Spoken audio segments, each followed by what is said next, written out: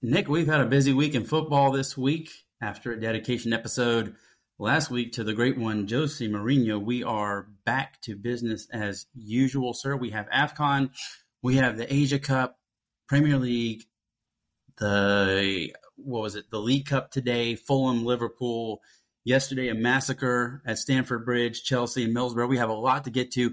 Historic loss for Bayern Munich. You and I watched it live.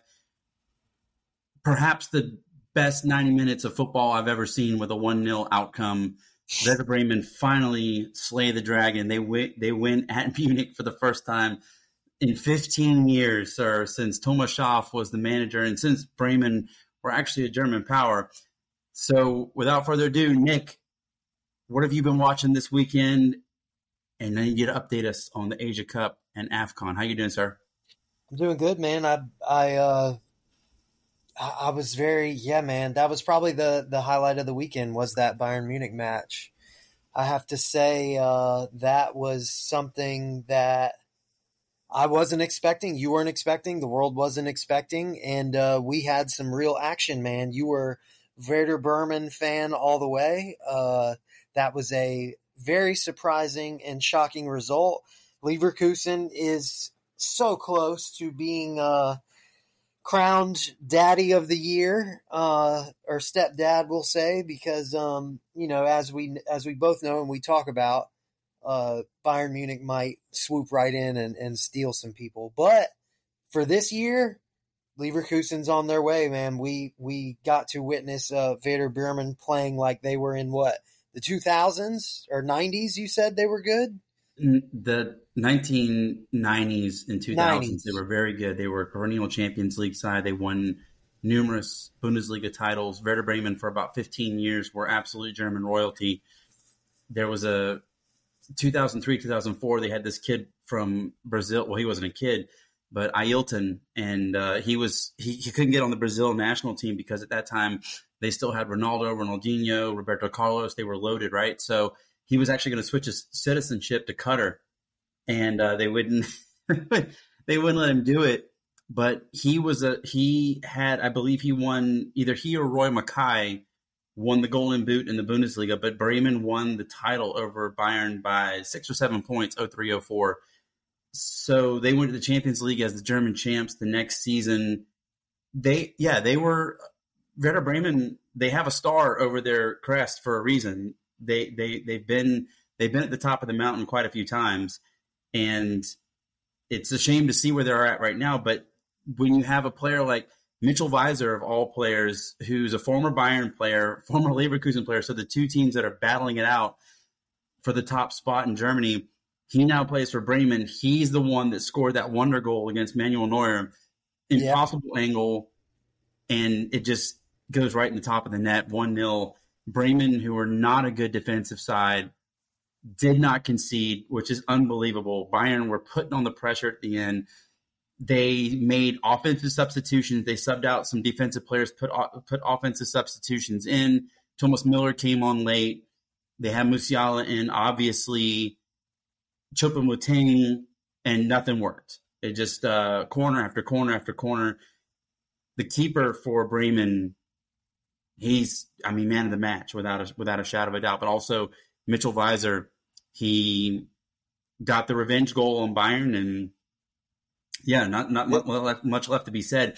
It was a very, very emotional win for them as they head to the corner to their supporters, Bremen, that is, for the first time in a decade and a half with a victory in their pockets at the Allianz Arena. So, yeah, my hat goes off to them. Brilliant. Tactically, Bremen set up just brilliantly. It was you could not have put a better game plan together to slay the beast, and that's exactly what they did. Yeah, you were telling me the whole time. I haven't seen someone play defense like this in a while. And that goal that he scored, you're right, that angle, man. I didn't even, when I saw that goal, I couldn't believe it went in. He must have had 2 feet to get that ball at that angle, and he got it right in, man. And that was the dagger in the coffin, as they say, and that was something that shocked us all. the whole world, I would say. No one in their right mind had Werder Bremen winning that match. So definitely a big one. And we also have been keeping up with AFCON and the Asian Cup also with, I think, the final round of group stages tomorrow morning. So we're going to be going into the playoffs in both competitions. Big news in Africa, big news in Asia. So we got a lot, man. Japan drew a match and Salah got hurt. And because Ghana crapped the bed, Egypt still goes through. So, yeah, man, a lot. We've been really, really busy with football. Well, I wanted to also say, before I get too further into this, ran into some Evertonian fans this evening, Mike and Haley, and wanted to say thanks for the great conversation. We talked a little bit about FFP and Everton and what they're going through, also Nottingham Forest, and went to a lot of discussion about Man City, Chelsea, obviously, huge violators of the transfer windows, as if you will, in the past decade or so. Chelsea, of course, hit with that transfer ban a couple of years ago. Man City yet to receive any punishment of any kind. There's the rumor, his thought was, they're kind of making an example out of Everton to kind of deter people perhaps from doing it. But the rules are this FFP we could do a whole show on, because the rules are made on the fly. They're enforced when they want to enforce them. There's a ton of gray areas. Right now, Man City has 107 violations, of which, what if they only have 10% of those go through, but, one of them is cook the books or whatever. It's an unfair system. And I feel like Everton, we talked about this a couple of times on the podcast, and I'll just reiterate it here.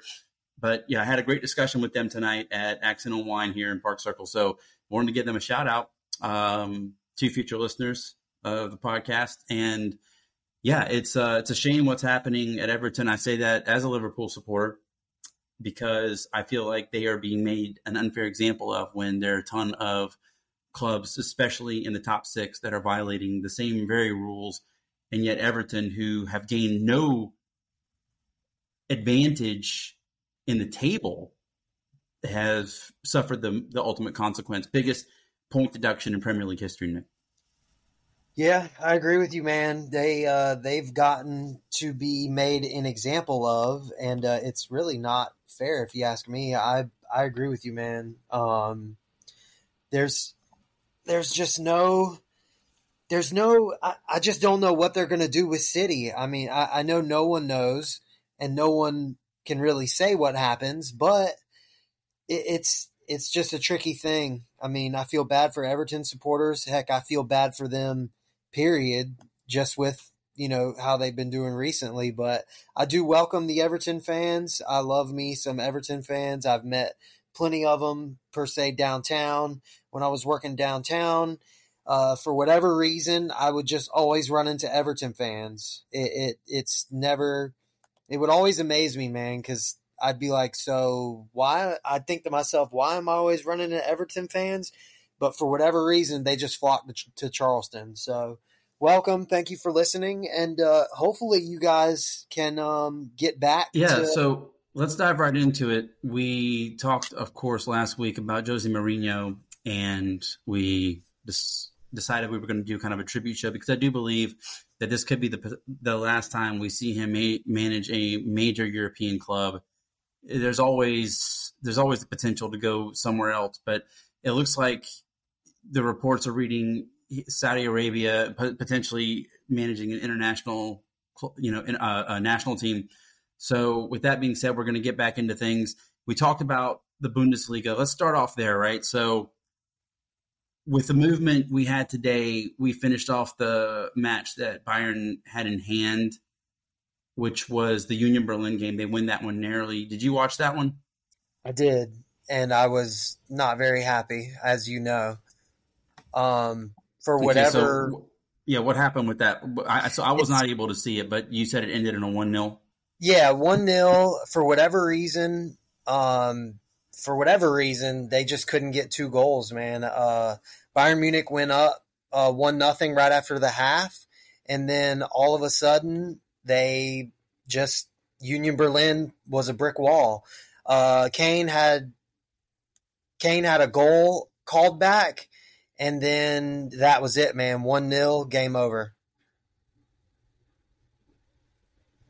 Well, same time after you were talking about when the last time that Bayern lost back-to-back matches in the league, but much less back-to-back home matches in the league. So that's what this would have taken. It would have been they did escape with a 1-0 victory, but for Bayern Munich to lose back-to-back league matches at the Allianz Arena, that would have been quite the black eye for them and Thomas Tuchel. So you talked about something that was wrong. You said Bayern just looks wrong. And here's the thing, right? So they were trying to get Paulinho in the summer. They didn't get him. They don't have a true holding number 6, which is something that if you look at the history of Thomas Tuchel at Mainz and Dortmund, I'm not as familiar with his setup at Chelsea. I mean, he wasn't there very long. He was there for a little while, but he was in and out.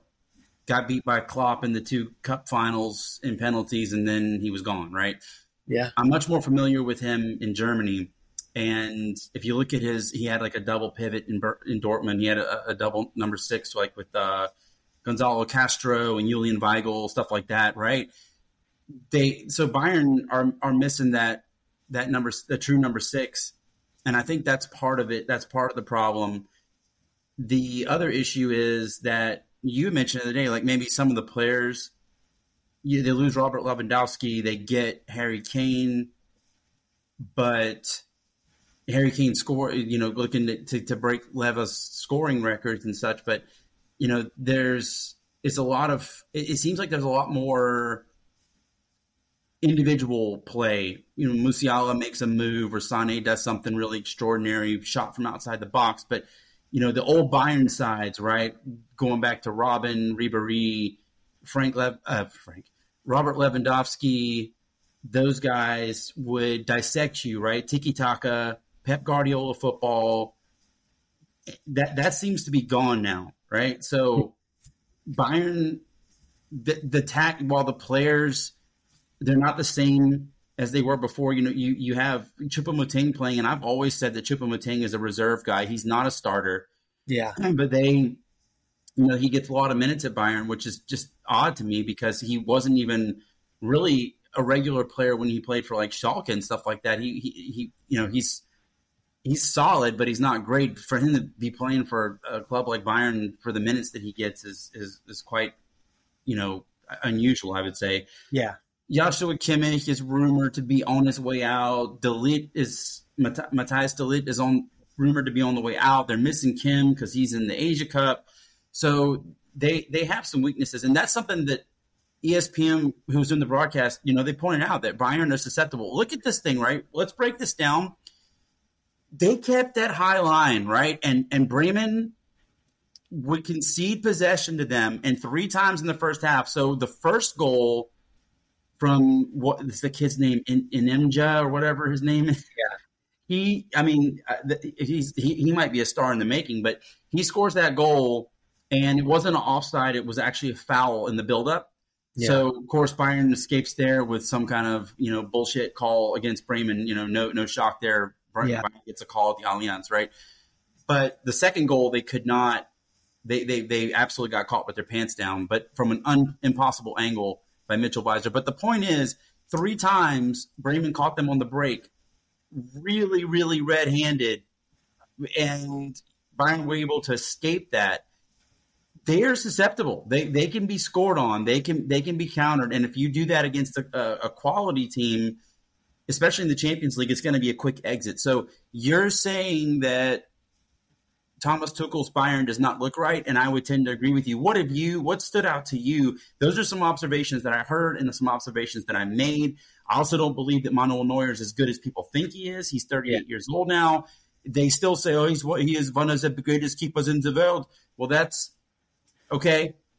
How big is the world? I mean, I don't. Is he top 15? Maybe, but I think Marc-Andre ter Stegen's actually better. Yeah. He is, so he should be starting for the German national team. Yeah. Manuel Neuer, there's one of those guys, politically, he plays for Bayern. They're sponsored by Adidas. Adidas makes the kits for the German national team. Adidas also has part ownership in Bayern. Yeah. If you're a Bayern player on the German national team, you're politically made, right? So the only one I can think of in recent history, like Oliver Kahn got basically demoted by Jurgen Klinsmann in 2006 for Jens Lehmann, which was unheard of. And I think Oliver Kahn was also the captain. So Neuer, I think he's absolutely lost a step. I think you have some players that are unhappy or bored or whatever it is.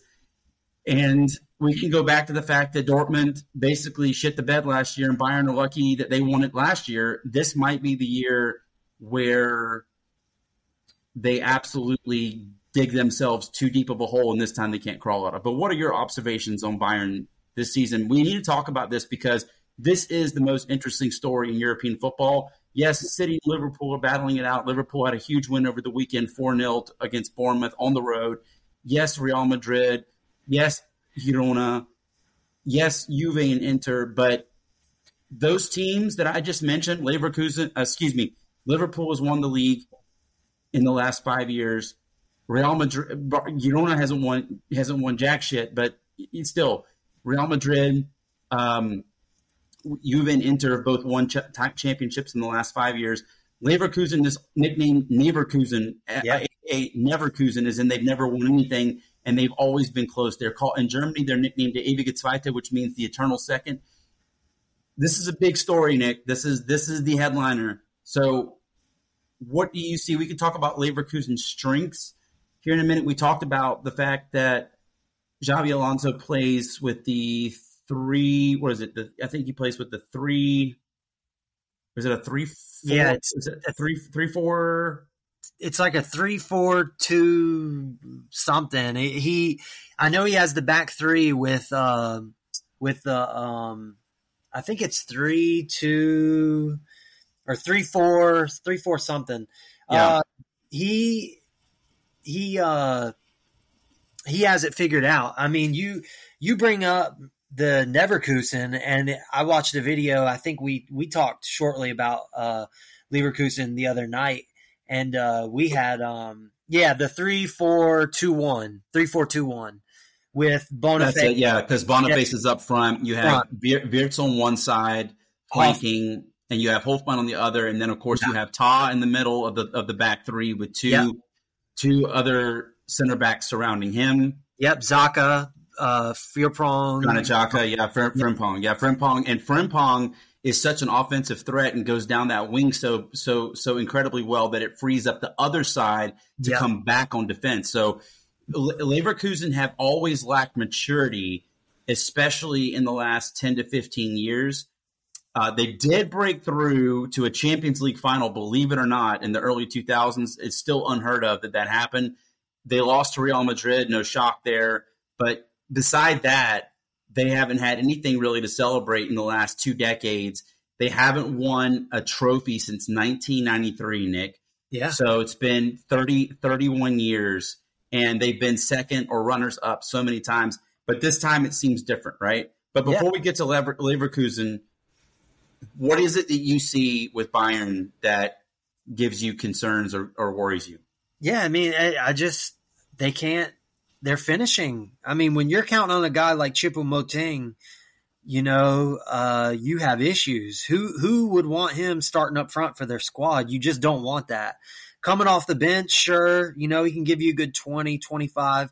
You have Kane there also, but Kane seems to be having his issues too, man. I mean, just when you watch him, just something isn't right. I mean, me coming up as a football fan, watching the German league was always a headache to me because Bayern Munich would just steamroll everyone 4-0, 5-0, 1-4, and you just don't see that anymore, right or wrong. I mean, you see it. They beat Darmstadt 8-0. Yes, but very rarely. Yes, it's not the same. You know what I'm saying. It's not the same Bayern Munich that we're used to where every match you can expect him to get the 3 to 4 goals. You can't do it anymore. I've been saying it for a while, man. I think it also has to do with Thomas Tuchel's system. Yeah. A little bit. Yeah, agreed. It also is who's at helm. So that changes. And I guess it's just something I'm just not used to. And it's so hard to see Bayern Munich play like this, where they get the 1-0, the 2-0, and they move along. It's just, it doesn't seem like it's what Bayern Munich is about, if that makes sense. I don't see them being a team that just plays the Jose way or the Thomas Tuchel way, as we're seeing. I just feel like something's wrong. I feel like something's missing. Something's missing up there. When you watch them, they just can't seem to gel together in that final third. And it shows with the score lines. I mean, today, for example, the 1-0, I mean, the whole world is expecting Bayern Munich to get 2 or 3 and show the world that they're serious, because they did just lose a match, which happens never. So I say it like I said about Napoli, man. Something is wrong. I'm not saying Thomas Tuchel needs to be fired, because, I see it online from Bayern Munich fans and you laugh. It's like when I say to fire Arteta, people laugh, but these people are so used to never losing, to big results, that they say crazy stuff like that. And do they mean it? Maybe not. Some of them do, but I just feel like something's wrong with Thomas Tuchel and the people he has. The system he's trying to run is not working. And as you see, they're finally looks like they're not going to win the league. And we don't see that very often. It's been 14 years, I think you said, right? 12. Yeah. 12 years. So clearly there is something that's happening. I mean, granted, it is Bayern Munich, and eventually they should possibly not win the league. But when you say that they're not, and you've won it 12 years in a row, there's clearly kind of a little wrench thrown in there. And what I see is they just can't. They're missing something up front. They're missing something. You had Robin, you had Frank, you had Mueller, you had Robert, you had people up there that would get you that goal or finish. And right now, I just don't see it. I like Teal, the young guy, but he's still kind of erratic, man. He still doesn't have his bullseyes on and can't hit that back of the net like Robin and the legends could. So I feel like something's wrong, man. Something's not just clicking with that squad. And you made a good point. They're missing that 6. They're missing someone to kind of put it all together and to get those goals. Here's the thing, too, that's interesting. Leverkusen has a plus 36 goal differential and Bayern 37. So what cost Dortmund last year was actually the goal differential. So Leverkusen's even keeping pace with them when it comes to scoring. Yeah. And they actually have the better defense. In 18 matches played, they both played 18 matches. Leverkusen has allowed 14. Bayern's allowed 16. Yeah. So even there, Leverkusen, they have the best defense in the Bundesliga this season. So Xabi Alonso hitting on all cylinders in every facet of the game. Yeah, and you have to in order to take this title from Bayern Munich. I mean, I told you when I first met you, I don't know how long ago it was, maybe a couple years, a year and a half now, and I told you I could care less about the top tier of Germany. I mean, and it was funny because that was your thing. Yeah, you're Liverpool, but it was funny to me because I finally met a football fan that I could talk to forever. And you were a German guy, and here it is. I don't like the top tier of Germany, but we got blessed with such a good season that it's fun. We're having a good time following all this. Like, sure, we can talk about our second and third tier because these teams, and I can talk to you about it. Thank God I can, because I've never had anyone, but that's a whole nother story. But this happening is just that big, man. I've never been able to gel with that league because I would always see Bayern Munich steamroll people, and Leverkusen would just make Europa or champions and then get kicked out, just like BVB. So this is big, and what Leverkusen is doing is, if you ask me, it's historic, man. I mean, I have never seen someone do this in Germany, and to me, it's like Christmas, man. I love it. When Bayern Munich lost, it was like Santa Claus dropping off gifts, man. Well, we talked about Leverkusen and the tactical system that Xabi Alonso has put in place there, their maturity. We also had come to terms with the fact that they're one of the few clubs that are exempt from the 50+1 rule. And you and I just talked about this actually night before last, I believe it was. Yeah. We talked about this, that Leverkusen are exempt from the 50+1 rule. Yeah. And now, Rudi Völler's gone, and you have Rolfes. He's now in charge. And it looks like they're finally ready to spin, right? They already have a world-class player, Florian Wirtz, but they went out and invested. They got Grimaldo. They've got Frimpong. They got Boniface. They got Xhaka. So they have invested in players that have played at the highest levels. Xhaka came from Arsenal. Boniface he was playing in AFCON. These are players that will help you win a league that have been there before, that know how to win trophies, win silverware, right? So it's not just Chicharito and Leon Bailey, and that's the only investment you make, and you put your entire season on one player. That never works. Yeah. They have finally, for the first time, and I don't know when, Leverkusen has assembled an actual starting 11 that can line up with just about anyone in Europe. Yeah, I take them. They go toe to toe with any lineup, and it's funny to think about, because if you think about who Alonso played for and where he got his footy knowledge and stuff, and he was playing for some of the best, man. So it shows in what he's doing. I mean, granted, just because you play for those guys doesn't mean you're going to manage well. We've seen that, Rooney, Frank Lampard, guys sometimes just don't work. But whatever he's doing and whatever he learned is coming together in a wonderful way. And I pray and hope that, we say, and I don't necessarily say we joke about it, but it all depends on what happens in this offseason this year. Do they sell people? Do they keep them? Do they add on? This season, after this season, it'll be the teller for what Leverkusen wants to do as a club. So 2 big things that are already being rumored for the summer for both clubs. Boniface it looks like West Ham and Chelsea are going to go to war to get to sign him. So that's the one thing that we should look at, that it's going to be looks like a Premier League side. And Alphonso Davies, Chelsea and Real Madrid battling it out for Bayern Munich player Alphonso Davies, the Canadian superstar. Hasn't Chelsea wasted enough money already? I mean, it's getting ridiculous here, isn't it? Yeah. But anyways, I don't want to get on Chelsea. Yeah. So here are the matches this week in the Bundesliga, Nick. It's pretty simple. Leverkusen have an opponent they've beaten 4 of the last 5 times. Most recently, back in August, they beat them 3-0. That was on the road. This time they have them at home. That's Mönchengladbach. That's first place versus 12th place, separated by 28 points in the table and 39 goals.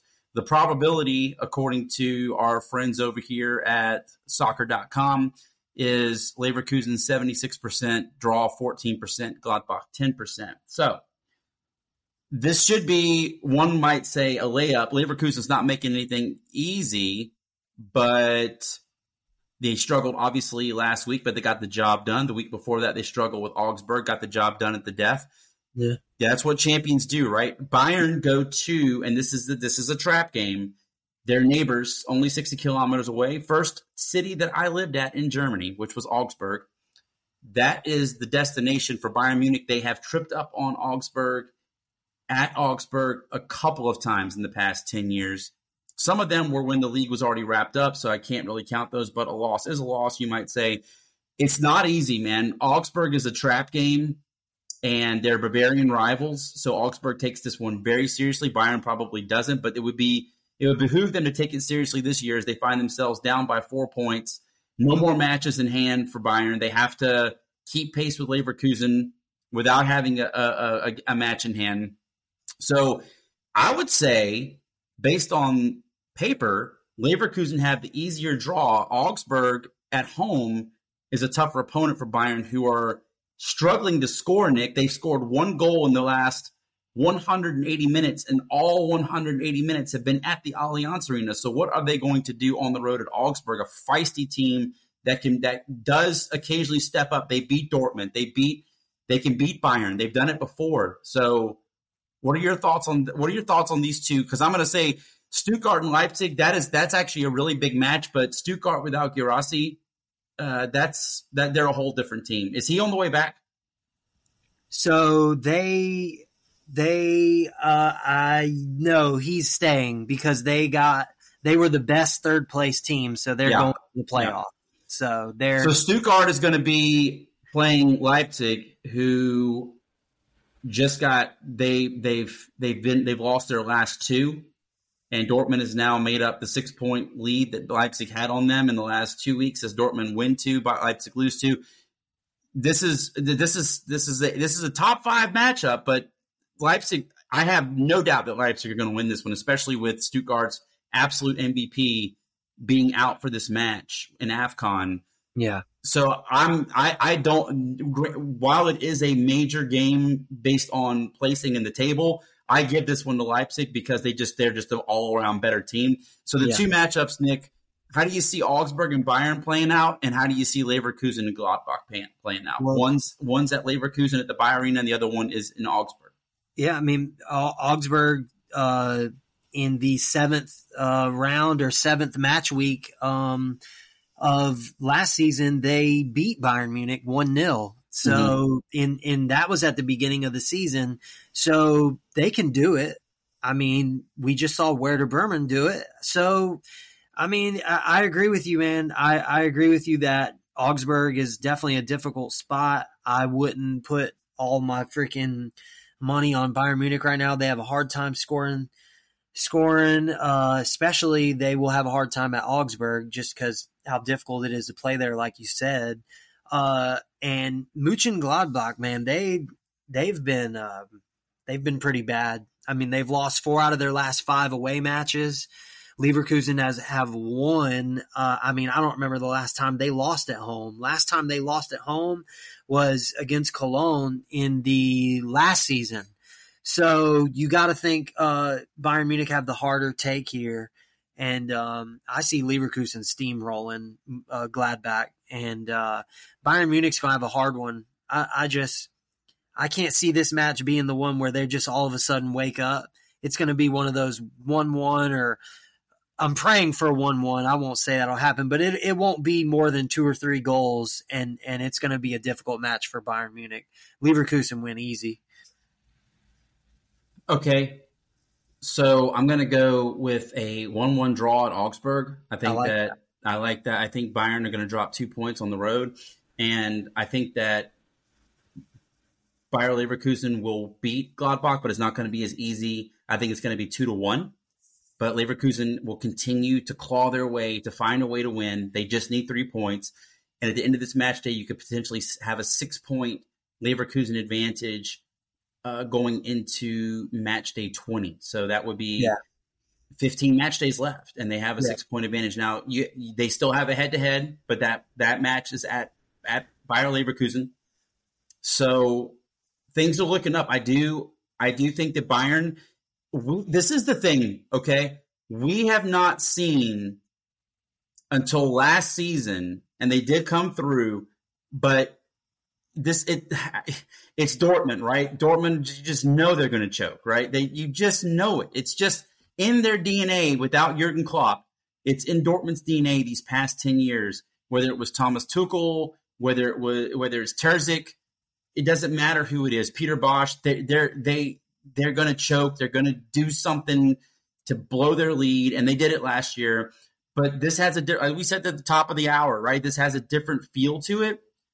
Xabi Alonso has Leverkusen hitting on all cylinders. They're undefeated in all competitions this season. That means since August they've not lost a match anywhere to anyone.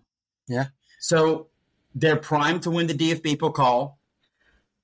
They're the highest ranked club, if you will, ranked or most prestige, whatever you want to call it, left in that tournament.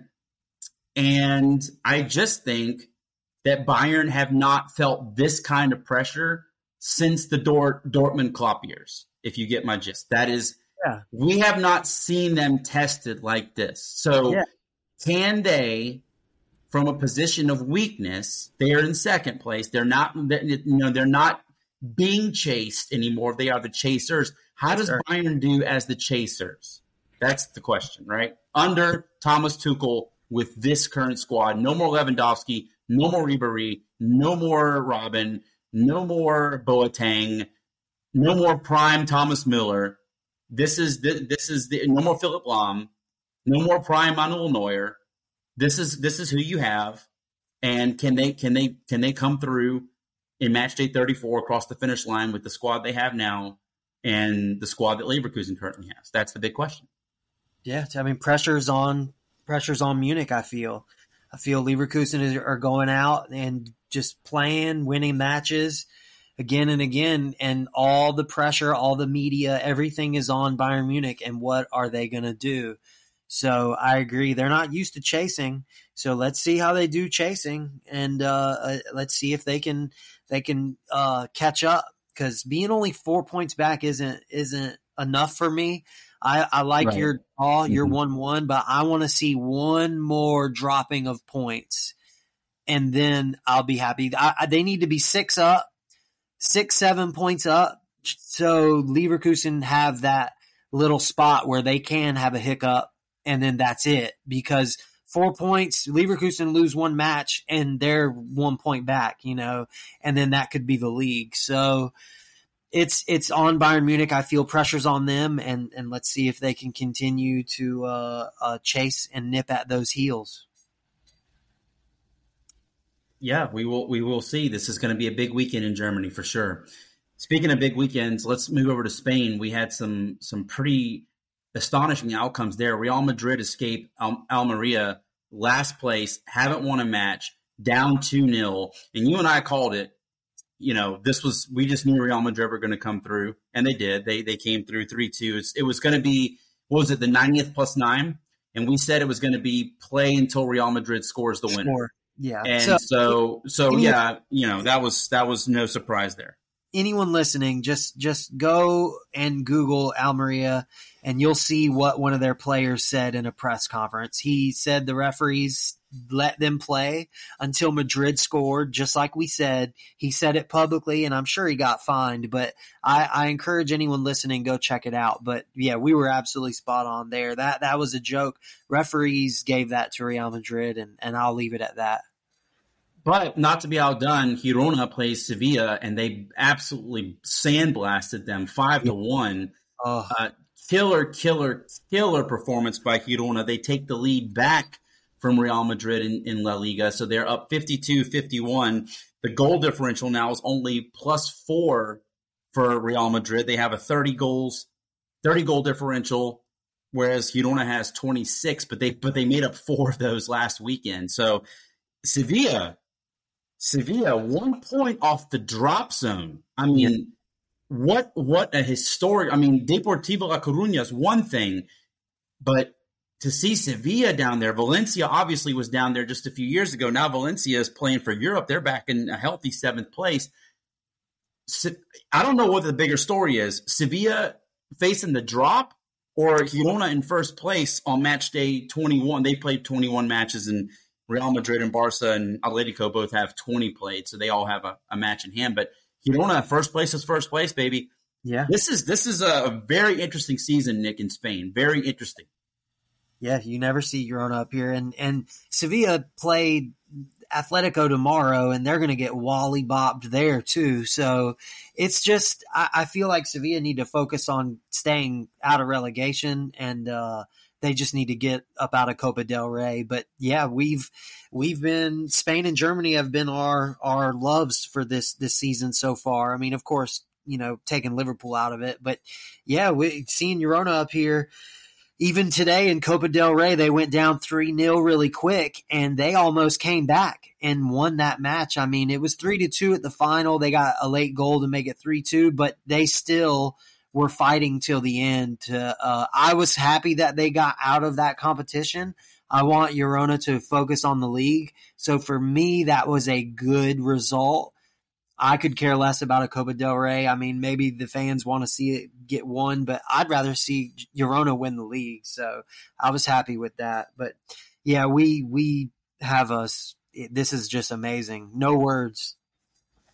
Well, there's an interesting matchup this week again with Girona should win. They play 16th place Celta Vigo, so you would think that they would be they are the favorites in that one, as a matter of fact. But the more interesting matchup is Real Madrid's playing 8th place Las Palmas. Now, do we really? Because it comes down to this, right? We just mentioned this: 90th plus 9 or 90th plus until Real Madrid scores a fucking goal. That so 14 minutes, whatever. So does anyone, even the beloved Barcelona, does anyone have the refs in their pocket like Real Madrid, or can you actually beat them fair and square? This is the question, because I look at this and I say, okay, Las Palmas is the top half of the table club. That's a potential banana peel for Real Madrid. The pressure's on them. They're the ones that are chasing Girona right now. And they face each other in just a few weeks. So if Girona wins that gives them a clear-cut advantage. But is there anyone that believes really that Real Madrid are going to drop points legitimately to one of these sides? I mean, like you said, the players have even come out and said themselves, Almeria players, that is, but because God forbid they get their first win in the season over Real Madrid. Yeah, you know, that would what a black eye that would be for Madrid. So I just think that Real Madrid are protected. They are. It's personal opinion, but I could 100%. Be wrong, but that's my opinion. I'm going to stick to it.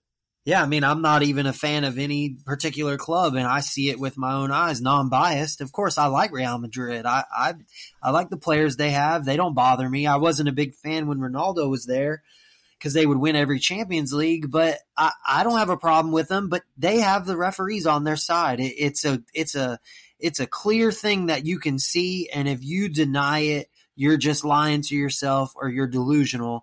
I don't care what you tell me. I see it with my own eyes every match. I mean, we got to see it with Almeria. I mean, they had that game and the referee said, here, Real Madrid, take it. And they did, and they won, which should have never happened. So I'm with you, man. Personal opinions, we're all allowed to have them. And yes, referees, for whatever reason, have always favored Real Madrid. Well, we're going to see Real Madrid first. That's Saturday. 10:15 a.m. and then Girona play on Sunday at 8 a.m. So Girona will know what they have to face. Come Celta Vigo on Sunday morning, they'll know what they need to do. And my prediction is Girona will beat Celta Vigo 3-1, and Real Madrid will drop 1-0 behind. Of course, they will concede first to Las Palmas, and Bellingham will get a penalty somewhere and equalize. And of course, last minute, Carvajal will score in the 90th plus 85. So we'll play 175 minutes if we got to. Yeah. And Real Madrid will win 2-1 on the road at Las Palmas. Yeah. Yeah, I mean. Call me exaggeration, but I'm not exaggerating because they're going to let it go until basically Las Palmas players will be on their Gatorade fumes. And Real Madrid will just send Vinicius Jr., who's probably got the most gas left of anyone, and he'll just streak down in the 185th minute and have a one-on-one with the keeper and score, and then they'll blow the whistle immediately. Yeah, and then it's over, baby. Yeah, yeah, man. I've seen it. I've seen it with an international match, and I've seen it with Real Madrid. Man, sometimes they just say, "Hey, play until you score and win." I've got to see it with my own eyes. And I've seen it. I've seen 5 minutes of stoppage called, and then someone will score in the 90th plus 12, and then they'll blow the whistle. And I'm like, dude, what? Like, this don't make no sense. So, yeah, you're probably right. They'll go down just like they have been doing, and then they'll bounce back because of the extra help that they get. They have 13 players on the field, and they'll get that 3 points. Girona will absolutely steamroll Celta. Celta Vigo have no defense. They're having a hard time getting points, period. So, yeah, Girona will win big there. 3-1, 3-0, something like that is what I see also, just because they're scoring goals at ease. And Real Madrid, they'll go down 1-0 and win 3-1. So there you go. Yeah, it's business as usual in Spain, right? Yeah. Yeah. So in Italy, across the Mediterranean, we have Lecce was playing against Juventus. Juventus won that one easily 3-0. So with a match in hand, Juventus temporarily on top of Serie A, but Inter were taking care of business in Asia last weekend. Saudi. Yeah. And they took care. Were taking care of business there. And they now have 20 matches played to Juventus's 21. They play Fiorentina on the weekend, and it's on the road. That's a very tough match for Inter. It looks like, Juventus's schedule is just ridiculously easy. They're at home against Empoli this weekend. So, I guess what goes around comes around. Inter's going to get the same clubs, but it just seems like right now that Juve's getting Lecce and they're getting Empoli. In the meantime, Inter's been playing Napoli and Lazio and now Fiorentina. So this is tricky. This is tricky I'm going to go ahead and predict this. I think Juventus is going to 3-0 steamroll Empoli at home. No question marks there on that one. I do think that Inter and Fiorentina draw. I like this one to go 2-2. This is a very tough matchup. Sunday, 2:45 p.m. I just think something's got to give. They're not going to stay perfect the whole time. But what that would do is with the Juve win and the Inter draw, it basically puts Inter in a position with the match in hand to go even on points with Juventus. So they would be tied if Inter win that match in hand. Yeah. But Inter have a goal differential that is nothing short of amazing. They have 39 in the plus. They've only conceded, get this, Nick, 10 goals all season. 10 goals in 20 matches Inter has conceded. Juventus has only conceded 12. But they've only scored 35. So the goal differential for them is 20. So Inter, if they tie, they will win the league on goal differential. It's not even close. It's not even close. And that's what you want, right? You want that Bayern spot last year where you have an incredible advantage over Dortmund in the goal differential department so that you win the first and foremost tiebreaker. Well, Inter has that. So, but I think this could go down to the wire. I think this could be, I look at this, Juventus is going to have 55 points. Inter's going to have 52 after the weekend. And then if they win their match in hand, then they would both have 55. So I say Inter 2-2, Juventus 3-0. What do you see for these two matchups? There's really nothing else of interest in terms of, title contention here. You have some other matches like, of course, Roma in their second match without Jose Mourinho. They won their first one with Daniel De Rossi in charge. They get Salernitana. That should be an easy win on Monday for them. Salernitana obviously struggling mightily this season. Milan play Bologna. Bologna has fallen off big time. Milan at home at the San Siro to play Bologna. I think that Milan win this one 2-1. I don't see them. I say Bologna's slide will probably continue. Yeah. It's just I don't know what's going on with them lately, but they were one of the hottest teams in Europe, and they've obviously they lost to Cagliari back on January 14th. That was just an embarrassing loss. Yeah. So I can't really see Bologna doing anything to convince me. But what are your thoughts on the two big matchups? Obviously, Lazio and Napoli are a big match name-wise, but man, you couldn't be Lazio's in 6th place right now, currently Napoli in 9th. So both of them still fighting to get back into Europe. Lazio obviously have a tiebreaker that they are losing mightily to Atalanta. So they're going to have to get more points than Atalanta has. Atalanta right now is in that Europa League spot. But yeah, I'm concerned about Juventus and Inter matches. So Inter and Fiorentina and Juventus Lecce, how do you see it?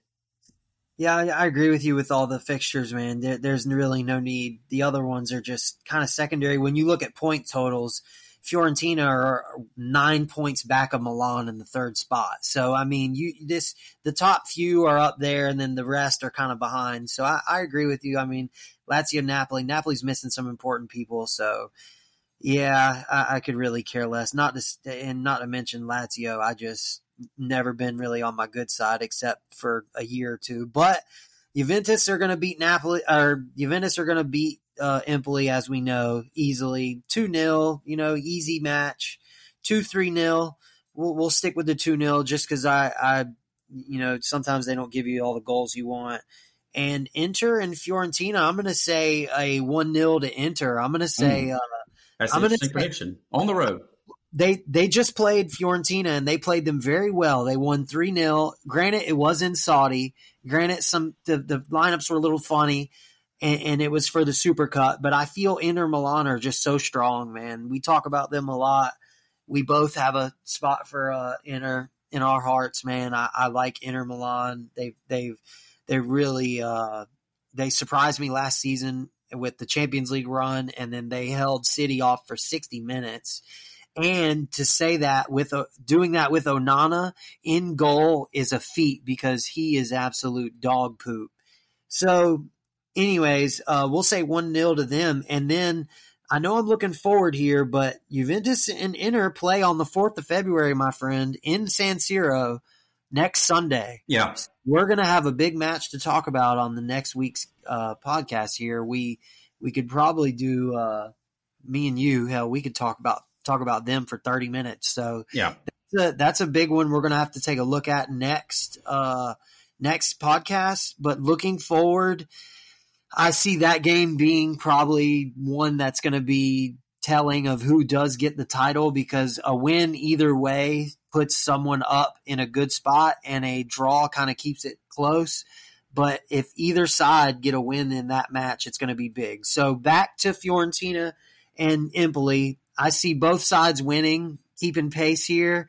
If Inter drop these two... Wait. Empoli. You mean Juve? What? Who you said Fiorentina and Empoli. Well, yeah, because that's who they're playing, Inter and Juve. Sorry. Okay, so you see Inter and Juve both winning. Yes, okay, excuse me. I apologize. So I see them keeping pace, and really this match, it's going to make this match on the 4th just so much more important. I mean, whoever takes that match, which, Inter has the upper hand there being in San Siro, it's going to mean a lot for this title. It really is. So I'm giving them 1-0. I think they can beat Fiorentina. They can beat them. And maybe I'm a prisoner of the past in the fact that these are the kind of matches that the Mauro Icardi teams used to slip up on, right? Like, yeah. They would win at home. They would beat like Juventus at home 2-1, and then the next week they would lose to Sassuolo on the road.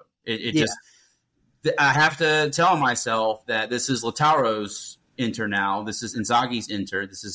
It's not Pioli or Mancini or anybody else. This is a new day. Since the Conte season, it's been a new Inter.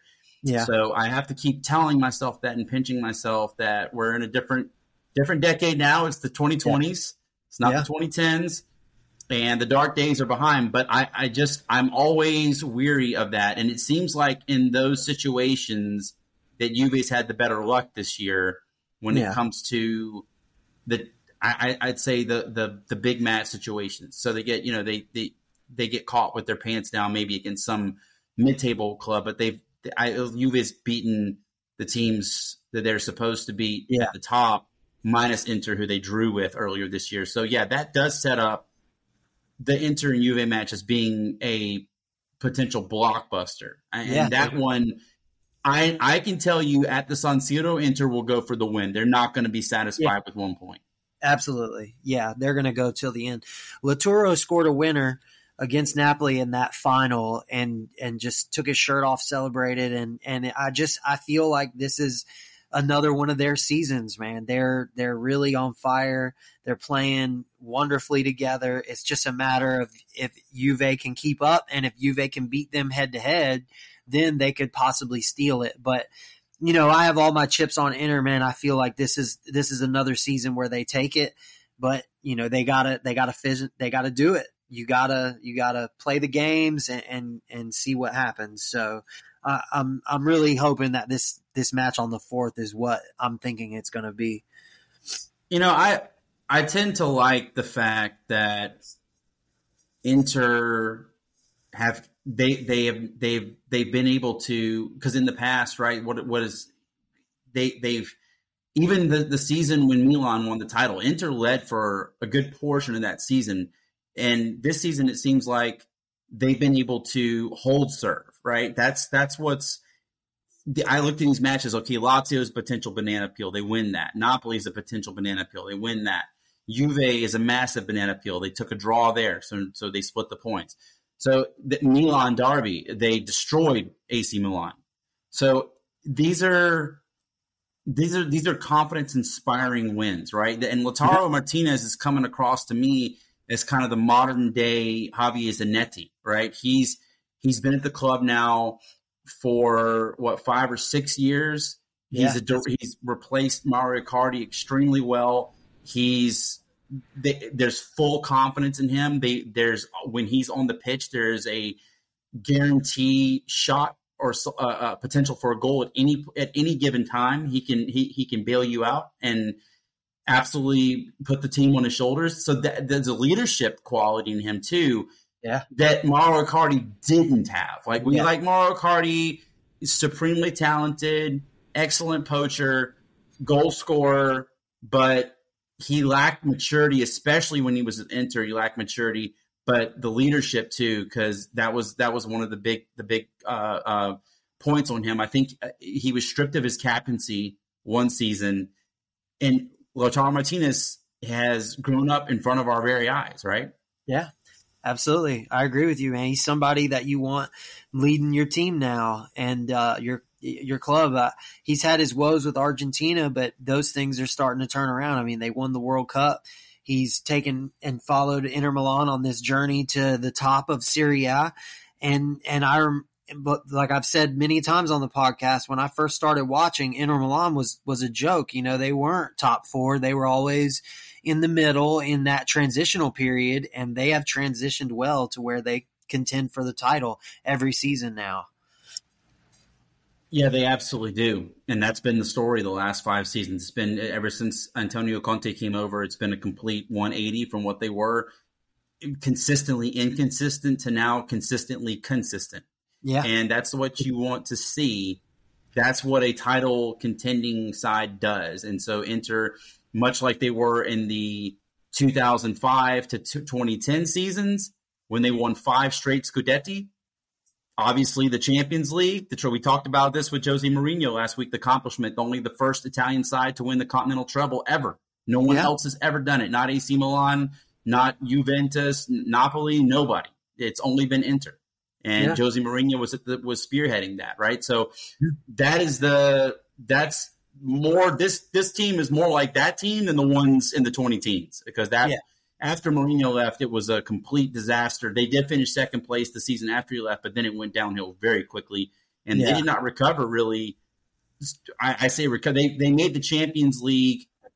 They made the Champions League like 2018, 19, whatever, but they weren't contending for the Scudetto until Conte came and won it, and now Inzaghi has picked that up and taken over where he left off. So this is a massive matchup coming out. I think personally, in terms of, I think, and I may get crucified here, but I think that the biggest rivalry is the Derby d'Italia in Serie A, which is Juventus and Inter Milan. I know people are going to say it's AC and Inter. I think that as a city rivalry goes, like City and United, for example, Inter and AC Milan, that is massive. But I think when it comes down to the country and the league, the Juventus and Inter, it doesn't get any better than that. Yeah, that's the Barca, Real Madrid of Italy. Yeah, no, I agree. And from a standpoint of someone who doesn't quite know the history back before, 2010 or whatnot, to me, Inter and Juve is the match. You know what I'm saying? That's the one. AC Milan had that one good season, but in my eyes, I don't remember when they had Kaká and all that. I didn't get to see the great AC Milan. So to me, I agree with you. I would love to see Inter and Juve, because usually that match has title contention, meaning. So I'm with you on that. I'd take an Inter Juve match any day over an Inter AC Milan at this moment. Of course, that's still a big one because of the history, but I'm with you. Juve Inter, give it to me. Well, we're going to get it in just a few weeks. Yes. Yeah, we got it next week. So I wanted to switch over real quick. Not a lot of stuff to talk about league-wise in England. We do have some cup fixtures that we have to go over. We finished the we finished the League Cup fixtures this week between Fulham and Liverpool. We talked about it at the top of the show, and Chelsea-Middlesbrough. Chelsea-Middlesbrough was an absolute massacre. It's like the Custer's Last Stand, just getting murdered in a valley. Yeah, Middlesbrough. I don't know what team showed up for that at the Bridge, but that was an embarrassing display of football. I mean, just absolutely embarrassing. So Chelsea waltz right through. Liverpool go up. They end up getting a draw with Fulham, but the aggregate score gets them through to the final. So much like a couple of seasons ago, we're going to have Chelsea and Liverpool again for the League Cup. Yeah. At Wembley Stadium. But before we get to those matches, Liverpool had some business to take care of in the league, a much-needed win on the road against Bournemouth to stay a solid 5 points ahead of City. They get a very impressive 4-0 win, a brace from Darwin the Bust Nunez, who has, we talked about this stat last night, he's such a bust that from the beginning of last season, he has one more goal than Bukayo Saka, who they say is just a world-class elite player, and Mr. Anthony Can't Miss Martial, who has 14 goals in that same time. So Darwin the Bust Nunez has more goals than Saka for Arsenal and almost double the goals for – or excuse me, I said Anthony Martial. I meant Marcus Rashford. My apologies. Yeah. For that Marcus Rashford. So, yeah, the Bust gets a brace, and then his little midget – co-worker, Diogo Jota, Willow, as we called him over the weekend, he also gets a brace. So, Nick, pretty standard stuff. Liverpool, no Mohamed Salah, no problem. Sell him right now to Saudi for 120. Let's go get ourselves Joshua Kimmich. What do you say? Yeah, I mean, I feel like that's a big talking point. Is Liverpool without Salah? They're absolutely fine, and the question is, do you move on and say thank you for all you've done for us? It's all about what can you do for me lately? And lately he just seems to be selfish. So and I want to say this, right? So we talked about this last night, and I got to say this. The question is, can Liverpool win without Mohamed Salah? Bournemouth has been one of the hottest teams. Yeah. They had a terrible start to the season, terrible start. Then Dominic Solanke catches fire. They've won more than they've lost in the past 10 or so weeks. They get Liverpool at home. We all know that last season, Liverpool beat United 7-0 at Anfield. Then they go to Bournemouth the next week and lose 1-0. Bournemouth can beat Liverpool at home. No problem. No questions asked. They did it last season. Same fixture. Boom, Liverpool wins 4-0, no Mo Salah. A brace from Nunez. A brace from Jota, that's what you want to see. I thought the team played, especially in the second half, played outstanding football. They had, tons of chances, created tons of chances. Nunez, as you said, could have easily had a hat trick, if not more. Yeah. So Salah is probably going to leave in the summer. This is, to me, a crucial talking point, right? I mean, the transfer window, we have a week left, right? Yeah. I mean, what do you do here? I mean, people are going to say, the Salah homers are going to say, no, this is blasphemy. He's the Egyptian king. Well, the Egyptian king dribbles a lot with his head down many, many times over. And as many times that he can fake out a defender, he also gets dispossessed. And also, let's not talk about how many times that he's had an open teammate in front of an open goal and decided not to pass, take the shot himself, and either sky it over the crossbar or right into the keeper's arms. Yeah, right. So Salah scored a ton of goals in his Liverpool career. No one's denying that. Right?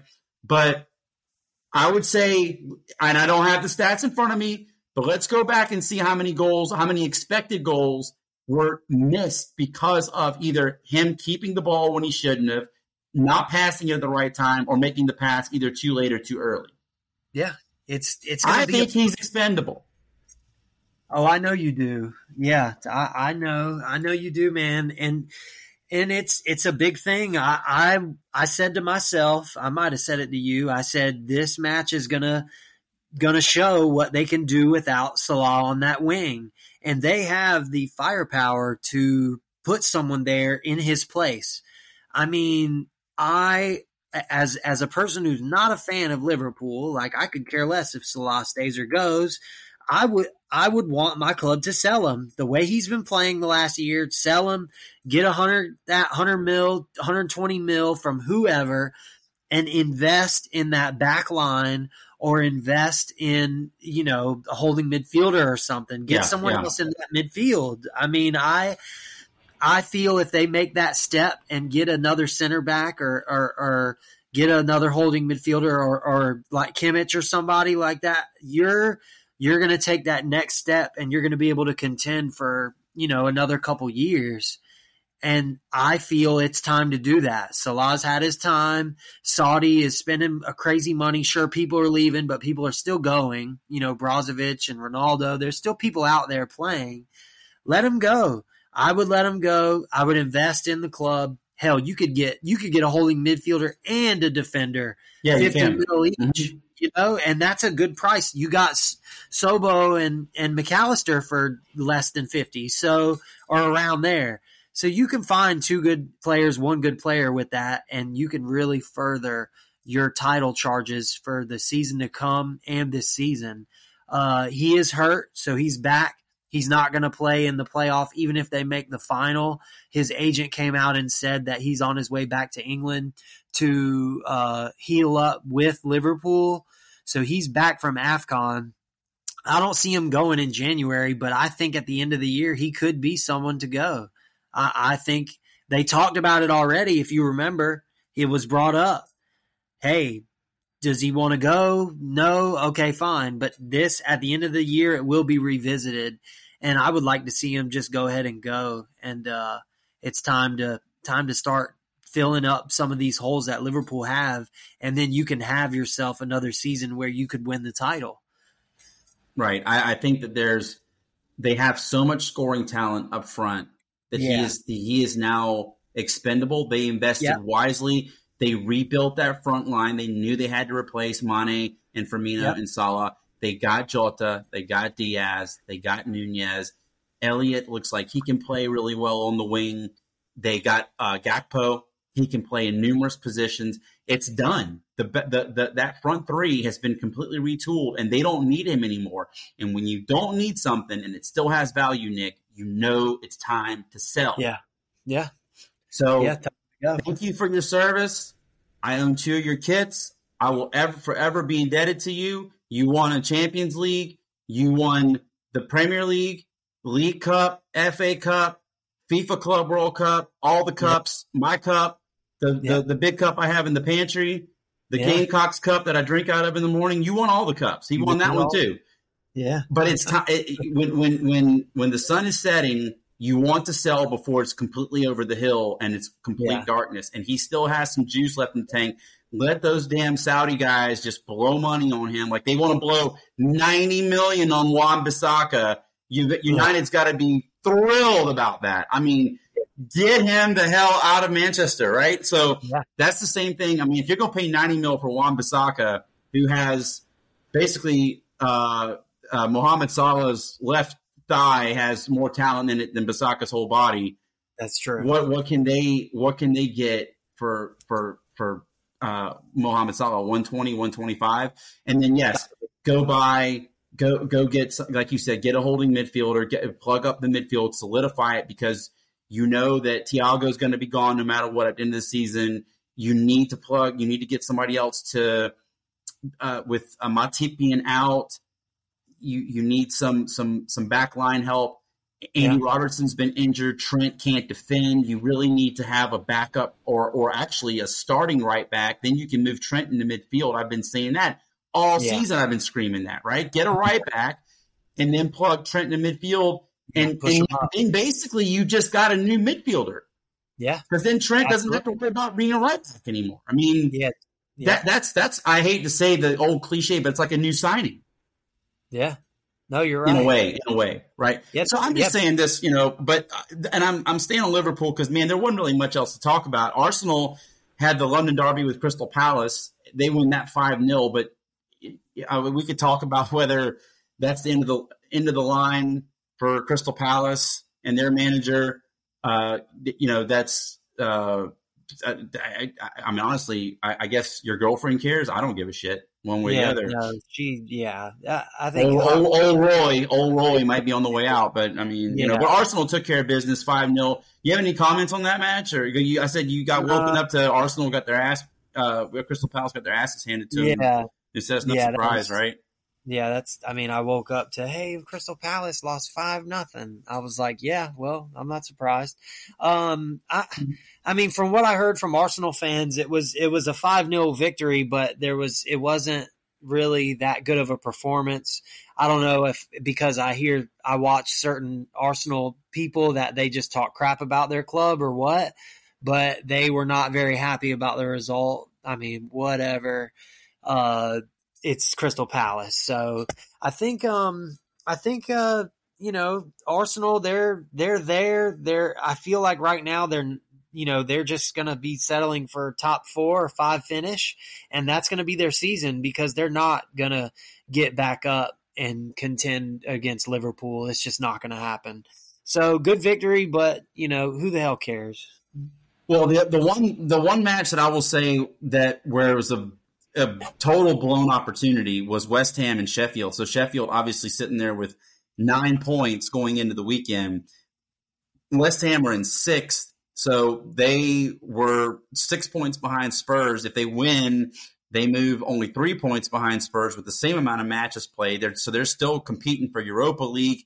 That would have put them in striking distance of Villa for the Champions League. So West Ham's still hanging around, right? And they totally blow it. They go 2-2 with Sheffield. Both sides see a red card in this match. Yeah, I think this is just a massive, massive wasted opportunity for West Ham. Yeah, big time. They needed those points there. I agree with you. I remember looking at that being like, gosh, they really needed. And I think they were up, but then they gave up. They were. Ward-Prowse hits the penalty and puts them up. And get this.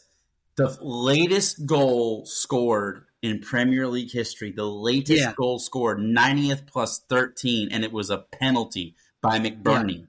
Yeah. That's what gave Sheffield the equalizer. Yeah, I knew it was something. I remember there was something late that happened because West Ham was winning all the way till the end. So, yeah, missed opportunity, man. That could cost them, a Conference League or Europa. It could be the difference in the competition that they go to. They did win the Conference League, but no fan wants to be stuck in that competition. So, no, big L there. That was a massive missed opportunity. Yeah, big time. The rest of it is Brentford 3-2 over Forest, and then Wolves and Brighton played a stellar 0-0 on Monday. Nick, looking ahead, Arsenal, Nottingham Forest. That's Tuesday, January 30th. So we got a little bit of a break here. We're not going to be playing again until next week. Got a lot of League Cup stuff to take care of, right? Not League Cup, but domestic cup stuff to take care of. FA Cup. Yeah. And then the League Cup finals coming up in a couple of weeks between Chelsea and Liverpool. Luton Town, Brighton, Crystal Palace, Sheffield. That's a must-win for Palace. That's at home at Selhurst Park. Yeah. If Roy Hodgson can't win that, he's done. Then it's over. He's done. Yeah, he's done. Yeah. Aston Villa hosting Newcastle. That's massive, massive, massive because I don't know how many more losses Newcastle can withstand before they're going to sack their manager as well. Man City hosting Burnley, Tottenham, Brentford, Liverpool, Chelsea. That is Wednesday, January 31st. Wolves hosting United and West Ham hosting Bournemouth. So there's some stuff in there. West Ham needs to rebound from that loss, from that draw this past weekend. Wolves, United, always interesting. You never know when United could crash out. Be watching Goldbridge on that one to look for the meltdown. Yeah. Aston Villa and Newcastle. Besides Liverpool and Chelsea, that's the big one. I think Aston Villa has a chance to basically bury Newcastle for the count. I agree. Yeah, we've been talking about Newcastle for a while. This is their last of the big three that they had, and they lose this one. you got to start questioning, what. Well, they're 11 points off Europe right now, okay? 11. Yeah. They now officially they have more losses than they have wins. So they still somehow have a positive goal differential, but Nick, they've lost 4 consecutive matches. Yep. So I just don't see if they lose to Villa, which they probably will. It's like I said, I think it's at Villa Park. Then that puts them. So Spurs has 40. That's the Europa League spot in 5th. Newcastle has 29 points. I just don't see it. I don't see. I think they've just dug themselves too deep a hole. Yeah, I agree, man. I've been saying it for a while. Newcastle and Napoli. Those are the teams that are just absolute turmoil. And, I'll leave Napoli out of this, but Newcastle's in. I mean, they're going to lose this match, and they're going to have to do something. You can't just keep losing like this, especially when you were expected to be a top 4 side. You remember preseason, me and you talking about Newcastle? We had big hopes. Yeah. I mean, we were talking about Champions League again, and now they're just going to fight to freaking try to get in Europa or something. I mean, this is definitely big, and I feel like he's going to just lose his job, and Newcastle's going to replace him somebody good, and then hopefully they can get it together. They're also going to probably hit this market really hard. They have the backing from the Saudi group, so let's see what happens. They're going to lose to Villa, and I feel like 5 losses in a row to these games, these matches you must win. It's time, man. It's got to be. You got to. I mean, I don't know what else to say. I go to work and I have a week straight of bad work. I'm probably going to lose my job. Hey, listen to this. There may be hope for Chelsea after all. If they win the League Cup, if they somehow can upset Liverpool, guess what happens to them? They get a Europa League spot. No, sir. They get a Conference League spot. So Chelsea will have, if they win the League Cup, European football next season, guaranteed. Wow. Do they want to play in the Conference League? Ooh. Yes. I listened to Chelsea guys, and they will take it. I've heard them say, we will take Conference League. They want to get these young guys experience playing in Europe. I'm sure it's against, Dynamo Zagreb and Rijeka and Slovan Broslovic, but hey, it's experience. They're starting to look a little better, so we'll see. I mean, I don't think they will outsmart Klopp, but it's a cup game. Klopp might not care too damns about this game. We don't know. It is a final. He will. It's a league final. He will care. He will care. This is for a trophy. He can add to his trophy case. This is all about collecting. This is all about collecting silverware at this point. You make it to a final, and Klopp cares. I promise you, he will start a very respectable starting 11. Yeah. So we'll see what happens, but I don't give it to Chelsea by any means. Would I like to see him win it? Of course. I'd like to see, Chelsea fans get something, but it's going to be hard. It's going to be hard to beat Liverpool. Liverpool could score 4 or 5 goals on you, and Chelsea isn't the best at stopping those wingers and those sides. They've been interchanging that back line for some time. So we'll see. Well, I don't know when the final is, but February 25th, my friend. February 25th. Okay, so we just got a month. I'd love to lay some eyes on that one. See what the world happens. Well, so do you want to talk quickly what's going on? Because we skipped it last week for the Mourinho special. I need you to quickly catch people up on what's going on with AFCON, and then we'll talk about the Asia Cup real quick. I did see our boys, Iraq won today? Yeah. I saw that. Yeah, well, I will say Japan ended up losing a match to Iraq, which was big. I mean, big news in Asia. I mean, Japan being one of the favorites. It's funny. We talked about who could win it. And did you know that South Korea actually holds the edge over Japan in head-to-heads? Korea has like 10 or 12 more wins against Japan head-to-head in the history. So that's a little bit of something I didn't know, being that I just, 10, 15 years ago start following.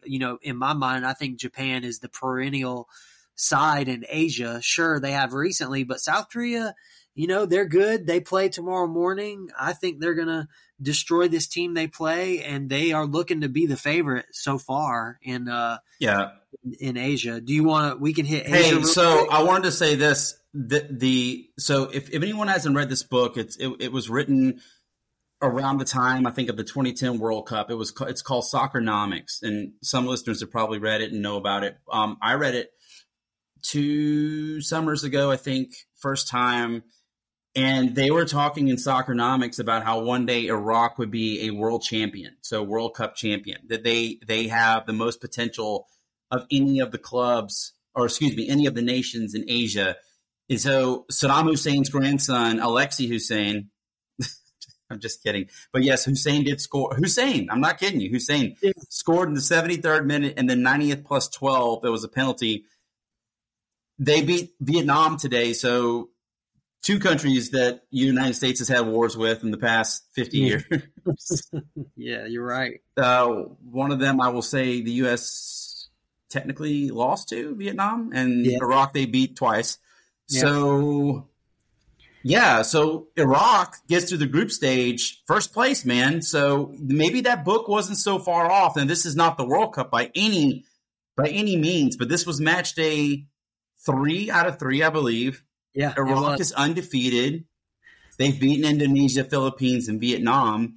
Their neighbors to the south, Saudi Arabia, they're looking good. Tajikistan, then you have UAE, Bahrain, Iran, Uzbekistan.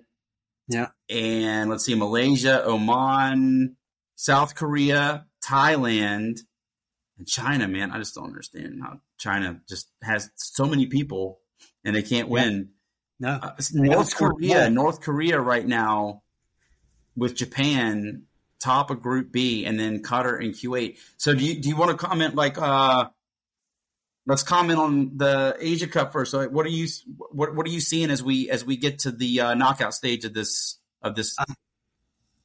I'll say that I think Iraq looks strong, defensively decent, and Iran also, man. It's going to be.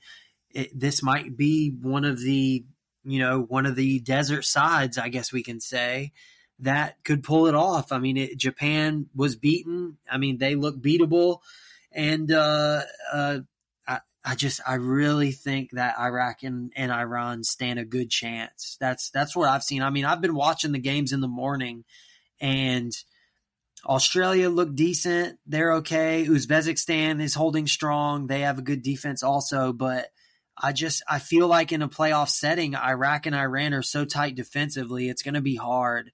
I feel that the last 4 is most likely going to be the ones that you think, like Japan, South Korea, Iran, Iraq, whichever path it is. Saudi, maybe. Saudi's gotten some good referee calls, red cards and whatnot in this to get them along, I feel. So I don't think they're going to last very long, but it looks to be. It's hard to pick this one, man. It really is. I mean, you were saying South Korea, which is a good pick. I said Japan, and Japan lost. So there's no telling where this is going, but it's shaping up to be pretty entertaining. Last year we got to see, or last cup we saw Qatar sneak away with it. So will we see Iraq finally win something? We could. Well, so some of these round of 16 matches are already determined. So Australia is waiting on their opponent, but Tajikistan's playing UAE. Iraq is waiting on their opponent. Qatar's waiting on theirs. Uzbekistan is theirs. And there's a TBD versus a TBD. Japan's waiting on theirs. And then Iran is going to guaranteed play Syria. So I just look at these, and I'm just looking at all the political turmoil and these countries that hate each other. This is insane. Yeah, it's really bad. Yeah, how do the players not just go out there and murder each other? I mean, when it comes down to how much they despise each other. But anyways, so I'm sticking with that, right? Like South Korea, to me, they have the strongest side, and I think that they have the clear technical and tactical advantage and talent advantage over everyone else, maybe except Japan. I think they lost one, but hey, you don't have to be perfect in the group stage. You just have to be perfect after the group stage. So Japan's in the knockout stage. They've already clinched. So, I mean, I think those are still the two the two teams that I look at to be there at the end, with Australia possibly a spoiler. And I'm telling you right now, like, I like Iraq. Man. They've proven themselves pretty damn good in this tournament. Yeah, they can beat UAE or Tajikistan. So let's see who they draw in that first match. And then, you're absolutely right. You got Iraq, Australia, Japan, Qatar. Let's see which bracket Korea goes to. And you could see Iran's going to have to play Syria and then probably Japan. So Japan or Iran are going to knock each other out. Iraq could have an easier path, man. This is something I'm going to be paying attention to. I do every morning. First thing I do is, after what my normal stuff, I'll check and watch highlights to these matches because they're just very entertaining, man. This year has been a great cup.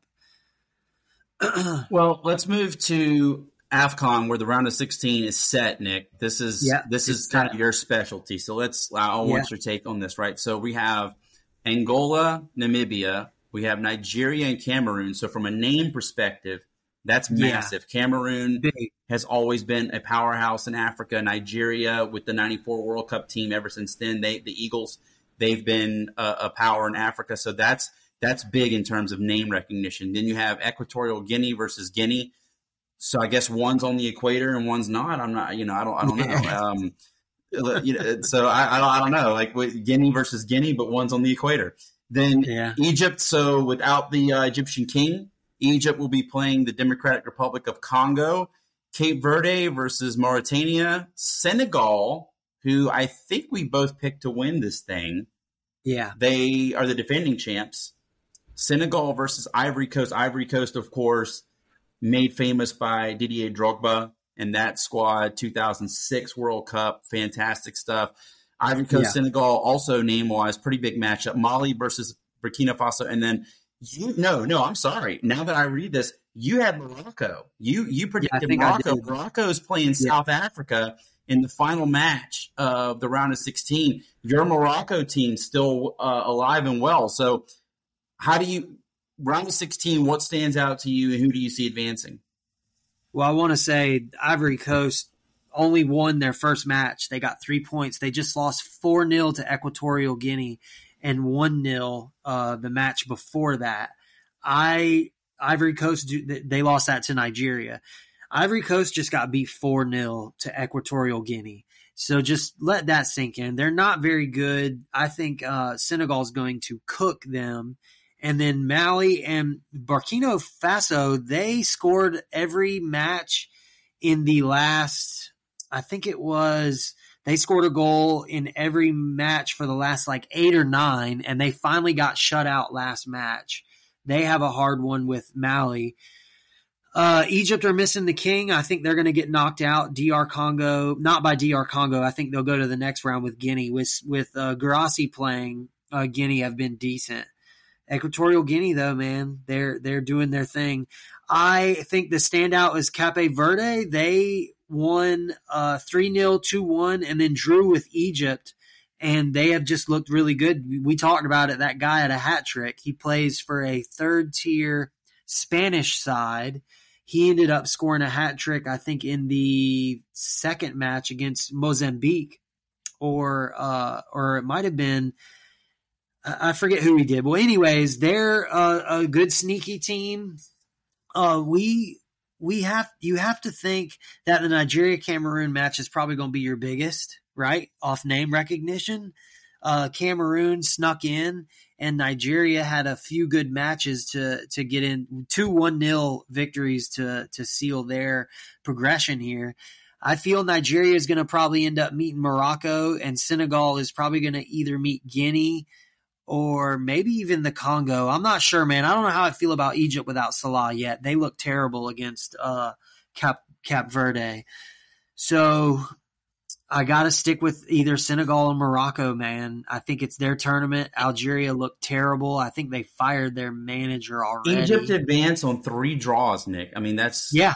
They got 3 points. So the biggest disappointment, I think, so far – has got to be Algeria and Ghana with finishing third. I was going to say Onana was sent off. They didn't pick him to start. They flew him back to England, and they needed to win, and they did not. They were eliminated, and because Ghana I think it was because they got beat, that Egypt went through no matter what, as long as they drew. But Egypt went up 2-1, and then they let in a late goal, and the Egyptians thought they were getting eliminated. So it was kind of crazy at the end there, man. They were very upset when they let in that 2-2 goal. But because Ghana crapped the bed so bad, Egypt got the pass into the playoff. Yeah, 3 draws. Yeah. 3 draws for Egypt, and that's good enough for second place in their group. I think every game went 2-2. It did, yeah. Goals for 6, goals against 6. Yeah, you never see that many goals in Egypt matches. It was absolutely mind-blowing to me. They looked discombobulated, and when Salah went out, they were even more it's almost like they were lost. I have to say that Group A was pretty tough, right? You had Ivory Coast, Nigeria, and Equatorial Guinea all in the same group, so that was kind of a group of death there. Then Senegal and Cameroon, they played in the same group. But yeah, Ghana was a big disappointment, finishing third behind Egypt with just 2 points. They get 2 draws and a win. Goals 4 or 5, goals against 6. And then, of course, Algeria, they just lay a complete egg. You know, you were talking about them before the tournament as potentially a surprise team, kind of a sleeper pick. And they finished dead last in their group. They don't get a win. They get 2 draws, 1 loss. Just against – and I got to say, I mean, these names, like Angola has been in the World Cup before. They've had some success in footy. But Burkina Faso and Mauritania, I'm not familiar with them. But they don't – Algeria was the one team in the 2014 World Cup, the only team to not lose to Germany. I'm trying to remember this correctly. No, Germany beat them, I think, 1-0. It was very close. I think that was, I'm pretty sure that was the one that Germany had. Yes, that was the knockout stage. I think it was the round of 16. Germany barely beat Algeria 1-0. They played the Germans tough, so they've had success in the past decade. Algeria's got a squad. They finished dead last, Nick. I mean, not even a win in this thing.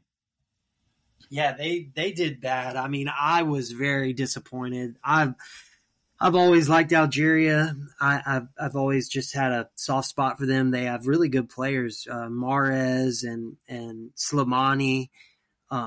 Those guys are coming to the end of their run for the national team. I'm seeing already that guys are announcing retirement, that they're finished, and Algeria is now looking to bring up the youngsters. So it's going to be a rebuild time for Algeria here, and they need it. They only, I think, got 1 point. It was just a terrible showing. It hurt my heart because I always like to see Algeria do good. I love their domestic league. I like their players, and they just did not show up. It was a terrible tournament for the Algerians. Probably going to be the last tournament for Sadio Mane with Senegal. I mean, he's getting up there, man. You got to think it's getting to be time. He's the man though for that team. You know that right now. Regardless how he does domestically, he's like their leader. He's their guy. So you got to think within the next 2 years, it's going to be over with for him. He has to pass that torch on. Well, so you're predicting that Senegal take care of Ivory Coast then, right? Yes, Ivory Coast stands no chance. Okay. I think you could start for Senegal, take the place for Mane on the wing, and you would still beat Ivory Coast. So Egypt versus Congo. Egypt 3 draws. They finally get off the schneid here and get a win? Oh, my gosh. That's a hard one. Oh, that's literally a coin flip, man. No Mo Salah, of course. I know, but and they still have good players. You know, they got guys who play in Europe. DR Congo has decent players also. It's a hard one. You got to go with Egypt just because of the past, but I wouldn't be surprised. Egypt won't make it past the next round. I think Equatorial Guinea or Guinea with Guirassy, I think they're going to be able to beat Egypt. If Egypt make it to the final 4 or 8, I'll be shocked. Yeah, I mean they have not looked very impressive so far. Morocco and South Africa. I'm taking it you're going to pick Morocco to win that. Oh yeah, Morocco all the way. I think Morocco, easy. Angola, Namibia. No, Angola, of course, like I said, finished top of their group, so they've been pretty impressive so far.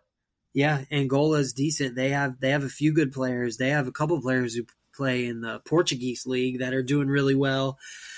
You got to go with Angola there. You have to. The way they've been playing D and the way they played their group stage matches, you got to think like a 1-0 or like a 0-0 into extra time winner for them there. You got to think that has to be something that could happen. And Nigeria, Cameroon? Nigeria. That's okay. Cameroon don't belong. Cameroon got lucky, and so Gambia scored a goal at the end to draw with Cameroon, and Cameroon was eliminated.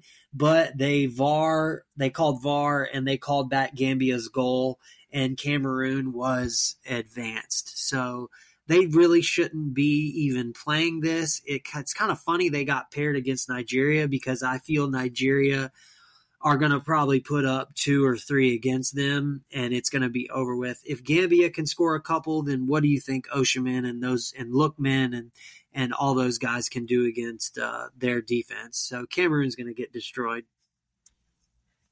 Yeah, I just looked at I was looking at the potential pairings, and it would be if the matchup, whether the final the last time was Egypt and Senegal, and for them to meet up, Egypt would have to get to the semifinal to face Senegal. So I think that's highly unlikely, especially with Mohamed Salah now back in England rehabilitating his injuries. I think Egypt has been lucky to even get this far with 3 draws. That would, in typical fashion, in a World Cup or whatever, or European Championship, that's your death. If you 3 points, you have to get at least 4 to even have a snowball's chance, and 3 is just not. 4.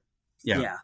4 is that sweet spot. You can get to 4, you got a little chance. I mean, you draw all your matches, you're pretty much toast. And the only reason Egypt made it is because Ghana was so bad.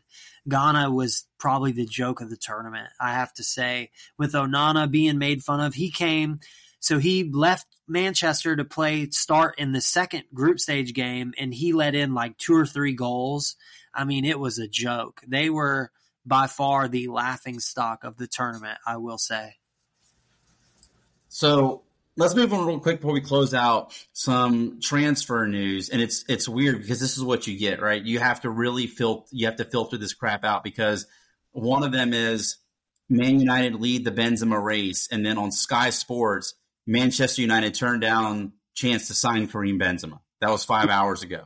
One of them, the first one I read was 8 hours ago. The second one was 5 hours ago.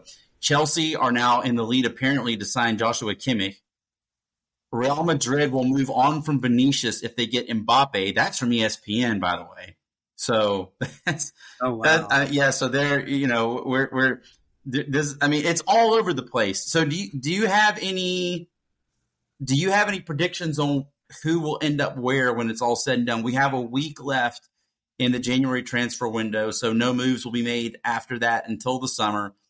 Do you have any thoughts on where these people will land? Because you yesterday were talking about Benzema going to Chelsea. Now this is being reported he's going to be going to United, but then it says United turned it down. So whose guess? Anybody's guess, I guess, is as good as anybody's. But I feel like this transfer window has been kind of quiet, man. It's more quiet than usual. I mean, we still have a week, but everything calmed down after that first week of wildness and talking about this and that, and then it calms down. And now going into this last week, we might see a few moves. I don't know if anyone's going to pick up Benzema, because his weekly wages. You want to take a stab at how much he makes a week? How much does he make? $3.2 million a week. So that's literally what Saudi's paying him. I'm not kidding you. So that's the problem with signing Benzema, is who's going to pick up those wages, because it's just going to be a 6-month loan. Like, they're not talking about getting him permanently.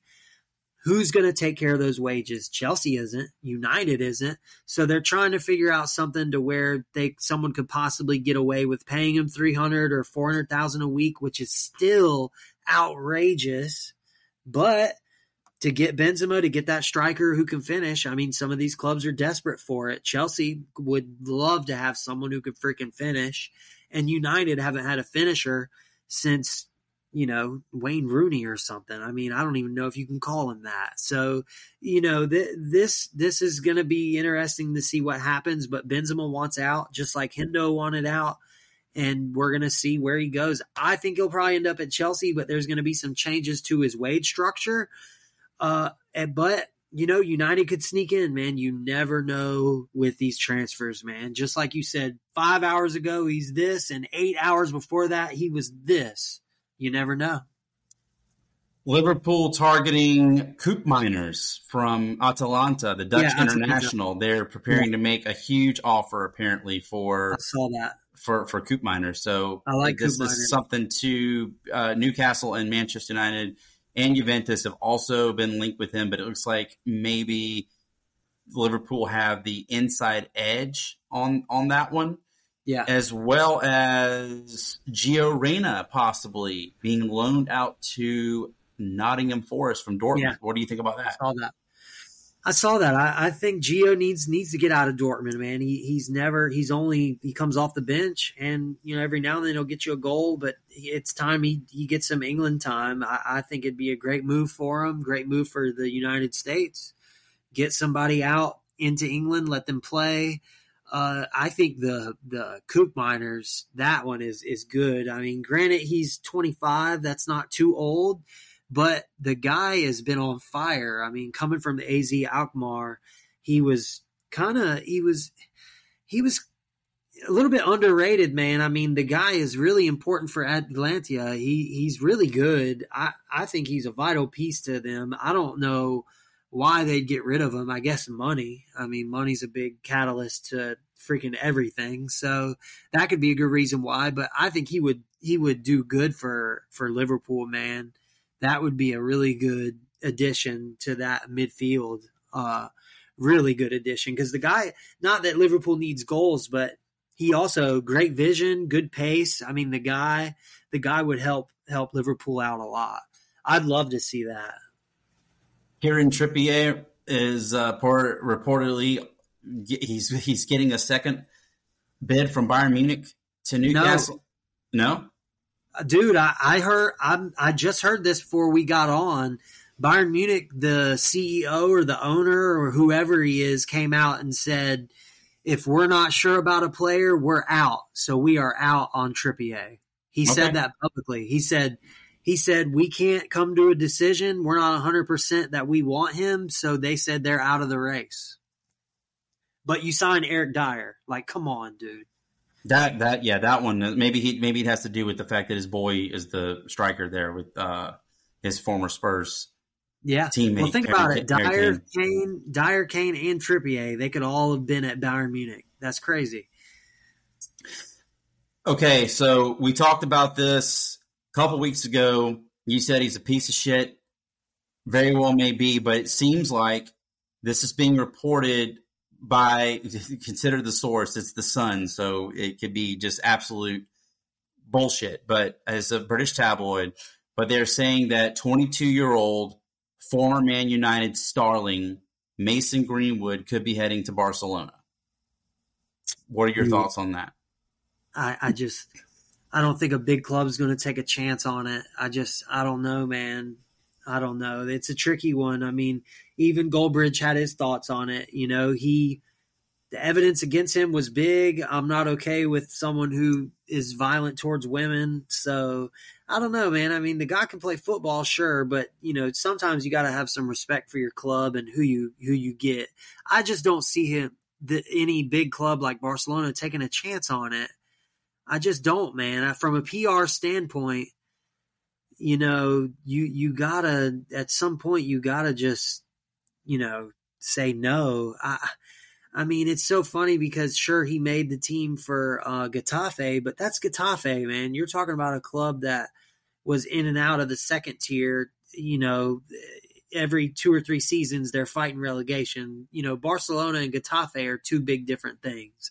So, my own personal preferences and how I feel about violence towards women is one thing, but the guy can play football. I'll say that. I just don't see Barcelona going and taking that risk. Hey, 52.3% of United supporters that were polled want him back on their squad. What does that say? I bet they do. I mean, they'll put aside their feelings and emotions towards violence towards women for a good player. That's how bad they are. I just don't know if that would be a good move to take him back at Old Trafford. They will not take him back. I'm telling you, the day he plays for Manchester United is the day I drive off the Ravenel going like 80. Well, finally, let's get the BBC, they seem to be decently reliable, right? Al Nasser, you know who they are, right?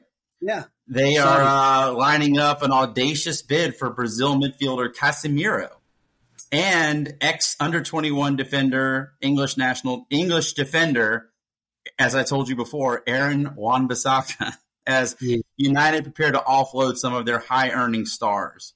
What do you think about what we talked about this, right? United drop out of Europe and they have a bloated roster and a large wage bill. So we knew that they were going to try and be cutting some dead weight. Like, what do you think about these two players? I mean, Casemiro still, on the good side of 30. He's only 31. Yeah. And I guess that means they've conceded defeat on Wan-Bissaka. Yeah, well, there's a reason Real Madrid got rid of him. You got to think about that. If Real Madrid's going to let him go, your top tier, top club, there's a reason. He was probably on the downslope, which it's showing that he was. But I want to say, United got City's old player guy. City's, I forget what he's called, like what we would compare a general manager to for NFL, for football club. So they hired City's old player scout manager guy. It sucks I don't know what he's called, but they got him, and now apparently he's making these cuts. So as a United supporter, you gotta be happy about this. But someone like Casemiro and Wan-Bissaka, they are just dead weight, and who really cares? I mean, Casemiro's at the end. Bissaka never really was, somebody who was world class or anything. So getting him out of there is probably doing more United a favor than it is Nasir. Well, here's some of the other rumors real quick. Okay, so we talked about this earlier. Crystal Palace boss Roy Hodgson, 76 years old, mind you, has been warned that he could be sacked if results don't improve. Yes, Nottingham Forest linked with Giovanni Reina, 21 years old, United States midfielder, on a loan. Mason Greenwood potentially to Barcelona. So the BBC is also reporting that, by the way. Victor Osimhen has hinted that he is ready to leave Napoli this summer with Chelsea, Man United, and Real. Why does anybody still want to go to United? Jesus Christ. All linked with the 25-year-old forward, but he has a £100 million release clause in his contract. So it will not be cheap to get him. Jose Mourinho has rejected an offer from Al Shabaab. We talked about this last week on his episode. Potentially becoming their manager. He is not going to be going to Al Shabaab. That is per ESPN. And Leander Dendoncker, sorry. Napoli have agreed to a loan with Aston Villa, which includes a non-mandatory option to buy clause worth £7.7 million. And the 28-year-old Belgian midfielder will be heading to Italy. This is interesting in the fact that Man United are interested in who we just mentioned, by the way, Bayern Munich's Eric Maxim Choupo-Moting. 34-year-old Cameroon forward Eric Maxim Choupo-Moting. I've never seen so much to do over a guy that I would say he's not even a has-been. He's a never was. Yeah. But I guess Man United are desperate for goals, right? Because they can't score. Yeah. But does Bayern Munich... I mean, I would take whatever United's willing to offer, but does that make United better? I mean, I don't think so, man. You got to think that I agree with you. It's Choupo-Moting, man. I mean, this isn't, you're not getting Boniface or Lookman. You're not getting a perennial finisher. You're getting a guy who's been coming off the bench for Bayern Munich.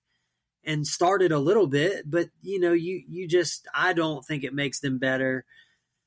I feel the same way you do about Choupo-Moting. I've never understood the big hoopla. I mean, the guy's just an average striker, Yeah, and the last thing I want to talk about with United, this actually makes sense.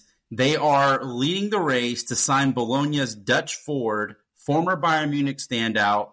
Wow, I won't say he was a standout. He was a up-and-comer who featured for them back in the 2021 season. Joshua Zirkzee, 22.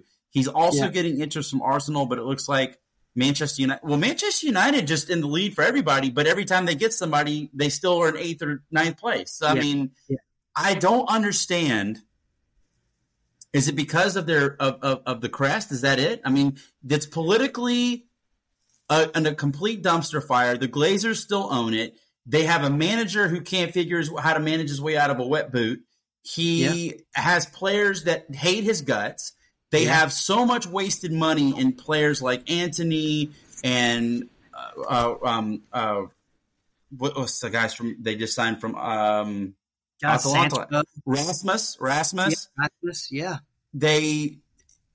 Now Bruno Fernandes is his momentum and his attitude have shifted to the negative side. I mean, it's just one thing after another. Rafael Varane. Where do you want to go with this? Juan Bissaka, we just talked about.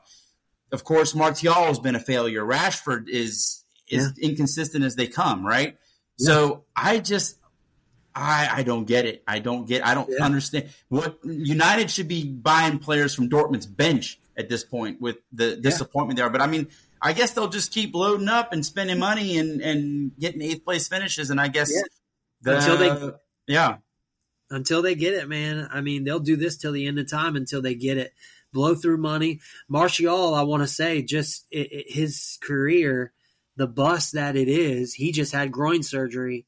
They just announced. So he's out for probably the rest of the season. So, this Martial and all these Greenwood and Rashford, they've all just been busts, man. It's really quite sad. I mean, at least Chelsea have a Champions League to go with their little bit of bust that they've had.